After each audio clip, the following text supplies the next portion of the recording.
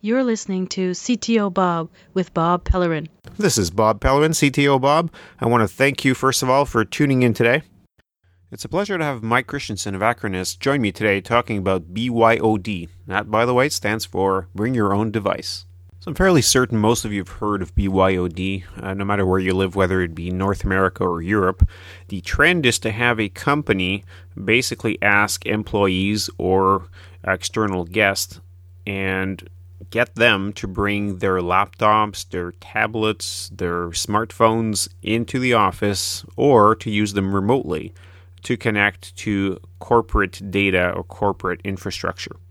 Now, in a lot of cases, you'll have employees and external individuals that come for meetings and whatnot bring in their own laptops or own tablets and smartphones, and they'll be doing this without corporate knowledge in some cases, and simply connecting to Wi-Fi or trying to connect to the internet or trying to connect to something or other. So Mike, if you could get us started by maybe telling us about your views on the policies that the firm should have regarding Bring Your Own Device. When it comes to BYOD, whether a company has a policy in favor of it or against it, it's happening. It's happening everywhere, and it's causing a lot of concern for not just IT, but executives within small to medium-sized businesses and enterprises as well, across the board. The proliferation of tablets and smartphones has really changed the game. Consumers have more computing power in their hands today than they did 5 years ago, and on much smaller devices. So the fact of the matter is, no matter what you do to lock down your environment, you've got to come up with some policy around how to maintain control and maintain or grant access to employees who choose to use a device that you don't necessarily hand them from an IT perspective. Do you see or do you recommend that companies have ways of discovering these devices as they get onto their network?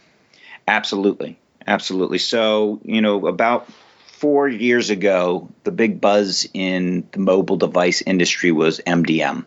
How do you manage devices that are connecting to your environment? And there's a ton of different solutions out there that do just that, right? Manage not only the who has access, but infrastructure, but how do you lock down that device itself and or maintain control over what is on that device and stop people from being able to use applications that could potentially harm your environment because they are getting on access to your email and potentially to corporate resources. Being able to discover who is on was a problem certainly 4 years ago. Today, infrastructure products, servers, and email solutions typically have ways of reporting against that now, where they didn't have as strong reporting capabilities 4 or 5 years ago. Are you seeing a lot of things like self-service portals being put up specifically to counter the iPads and the Android devices out there? Yeah, people are trying to do things around self-service portals, taking that out of IT's hands because in many instances, as we're talking about BYOD, these users in corporate environments are bringing their own devices in. It's not necessarily IT issued. So they don't have the ability to do full wipe of somebody's device, right? I don't want, if I bring in my iPad, I don't want people wiping off pictures of my son scoring the last goal in the lacrosse game he played last weekend because I happen to have accessed something that the company didn't want me to. So I don't want to necessarily give up that control. So selective wipe, selective management of the device, select areas of management of the device is certainly much more accepted by the end user community. Self-service portals help kind of get you partially there, but they don't necessarily give you that full, give IT that full sense of security that they feel that they need when people are bringing in these devices. Without getting into specific compliance, obviously the medical world, for example, that have to comply to things like HIPAA. Are you seeing that the smaller companies out there less worried or not concerned, or are they at the point also where they're, even though their information is not necessarily that confidential or is not that business proprietary. You're talking about credit card information. That's a whole different ballgame. Are you seeing a lot of the companies, regardless of what industry they're in, warming up to the idea that they have to put in things into place to protect themselves? Yes. As a matter of fact, I'd say about 12 months ago, I would have given you a totally different answer. It was pretty much just your regulated industries. It was your larger enterprises that were concerned about data security, data integrity.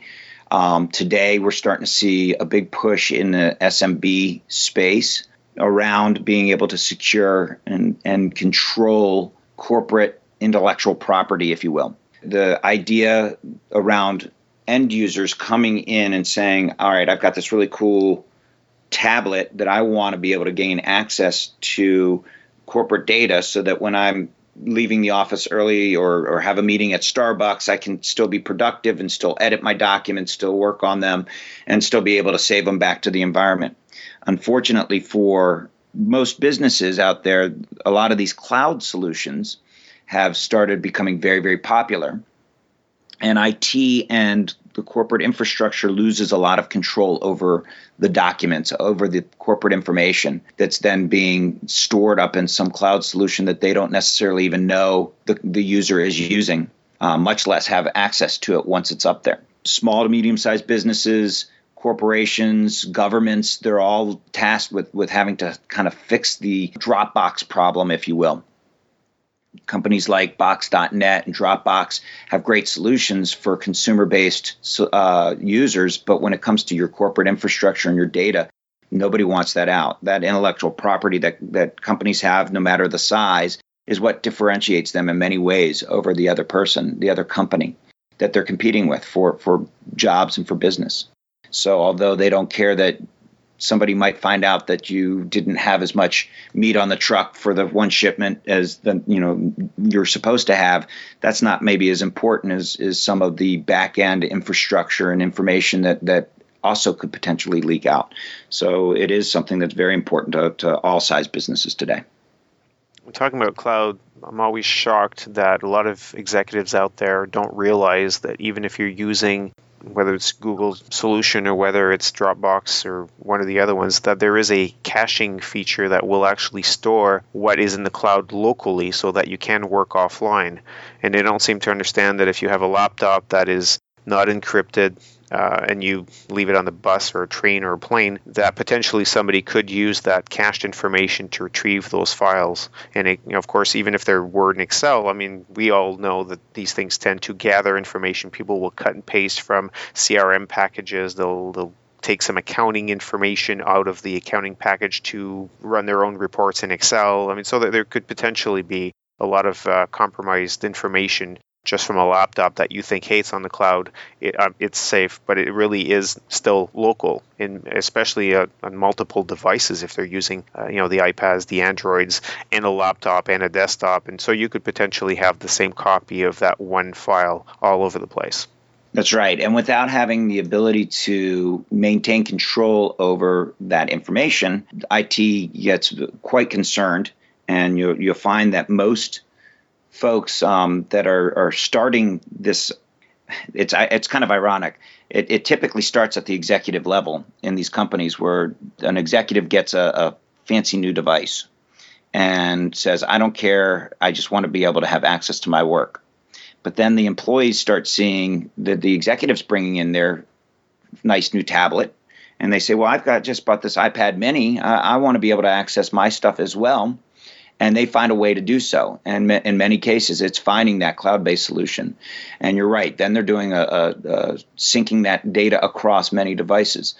A solution like we offer with Acronis Access allows for that file sync and share across whatever device, be it a Mac, a PC, a tablet, or a smartphone. But we do it in a way that IT maintains control over it. So it does give you that flexibility and that capability that everybody wants and needs. But it also gives IT and the executives who now realize that they have serious problems with potential data leakage and intellectual property leakage, the comfort that they can secure that information and maintain control over it. Now, if I may drag something into the conversation that was a little out of the scope, things such as data recovery or backing up to the cloud itself, there's a differentiation between a Dropbox and the type of solution that you offer, which is a backup, which is a different beast in itself. Well, there's two things at play here. One is maintaining control over the access to files, the ability to edit those files securely on no matter what device you're using, and be able to store and save that information back into the corporate environment. And from a BYOD solution, that's what we do with our Acronis Access. Then there's also our backup and recovery side of the house, where we do have a backup into the cloud, into a secured infrastructure, a secured cloud environment that our users, our customers have access to. We have covered your backup products in the previous podcast. I just wanted to make sure that everybody understood that there are solutions. The backup solution is different than the file storage. That's right. So just want to make sure that that was understood. I also wanted to mention, you and I were talking prior to this show, and I brought up the fact that a lot of users tend to find tools that are adequate, and sometimes they're at best adequate for what they need. Things like FTP file transfers, and they'll keep using that because that's what they know, that's what they're used to. And as you move forward in time, new products come out. Unfortunately, a lot of the users, a lot of the administration, and even sometimes IT don't realize that you've got one to a handful of individuals within a firm, potentially that small or potentially a whole lot of them, that still use the older tools, and nobody's given it a second thought and gone back to see if there's anything better.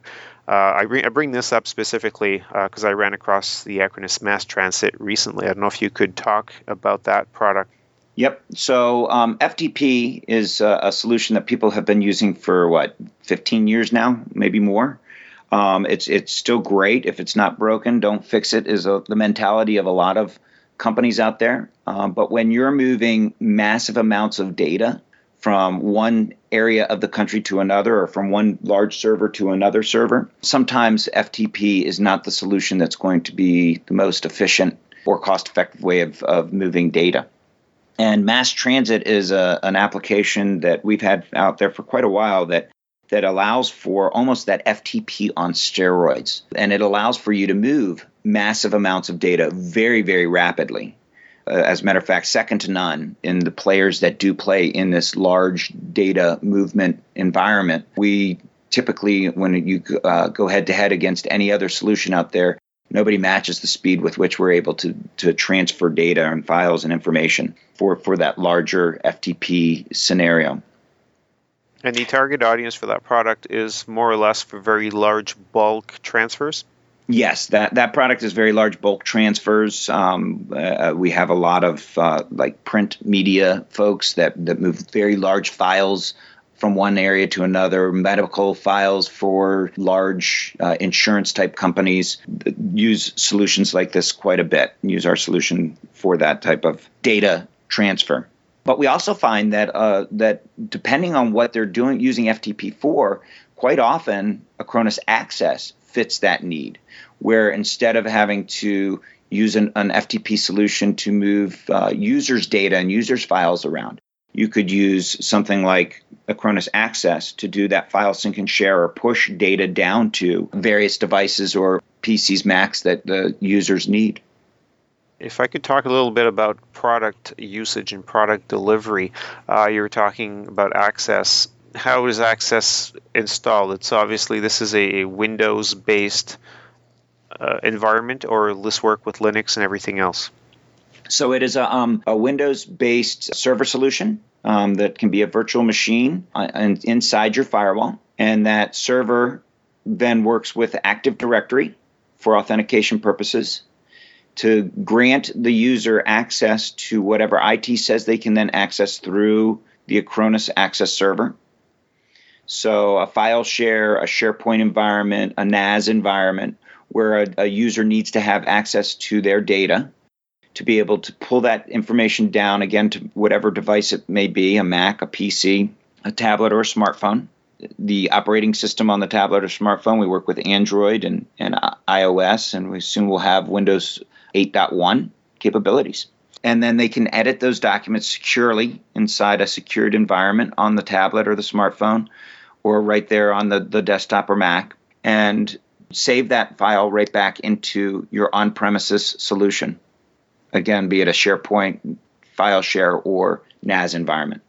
I wanted to point out something as well that was in the news August 18th, 2014, which is a court case in California, and specifically it was the Court of Appeal, which is the Corrin versus Schwan's Home Service.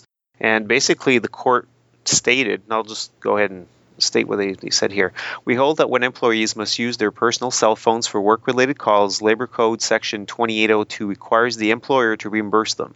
Whether the employee have cell phone plans with unlimited minutes or limited minutes, the reimbursement owed is a reasonable percentage of their cell phone bill. So I don't know if you've got thoughts of that or how this might affect the BYOD. That is a very interesting ruling because users have these smartphones on them wherever they go. I don't ever leave my house without having my iPhone with me. And I'm constantly, throughout the weekend, the evenings, doing something via reading an email or looking something up that may have hit my thoughts about that might be something I need to look into for work. And the idea that company or corporation or government would have to reimburse an employee for something like that really changes the control that companies might want to think about before or as part of their BYOD policy moving forward. Maybe be able to lock down the ability to only access email or only access files during certain times of the day. Or they may even wish to start subsidizing some of the phones being used or the types of phones if they prefer Android over iOS or whatever the case may be. They may decide that if they're going to be paying for some of the fees anyways, they might as well start controlling or encouraging certain behavior, I imagine. Absolutely. So, and that's a very good point, because there are certain devices and certain versions of software and or operating systems out there that an IT department may not want a user to be able to have connecting to their environments for whatever reason, be it too old or what have you, just to be able to maintain softwares that can work with those solutions could be a problem. So this is a way for them to potentially help, you're right, subsidize the device or the service to make sure that everybody's using a qualified product for accessing their information. I mean, unfortunately, one of the challenges is exactly trying to get certain employees to get rid of their older devices. I mean, I've had questions before that say, hey, can I do this with an iPhone? And you say, sure. And then you find out it's like a iPhone 3. And you go, well, what I should have said was...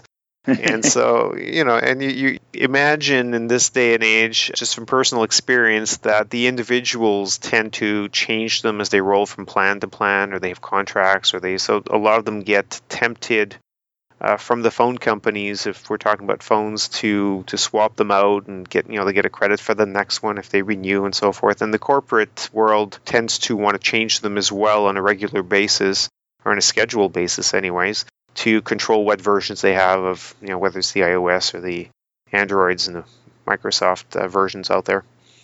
That's right. In a BYOD world, just because the carrier may be trying to tempt them into a newer version, they may say, you know what, I'm very happy with this iPhone 3, or I'm very happy with my Galaxy that I bought 4 or 5 years ago. So yes, absolutely, this is something that helps IT have a little more control when you see a ruling like this. Well, thank you. I appreciate you giving us the opportunity to speak on your podcast. At Acronis, we are very happy with our AnyData generation of products and the ability that we grant our customers to be able to maintain control over their corporate information and corporate data, and yet giving their users the ability to maintain productivity no matter where they are. This podcast is copyrighted 2015 and is written and produced by Bob Pellerin.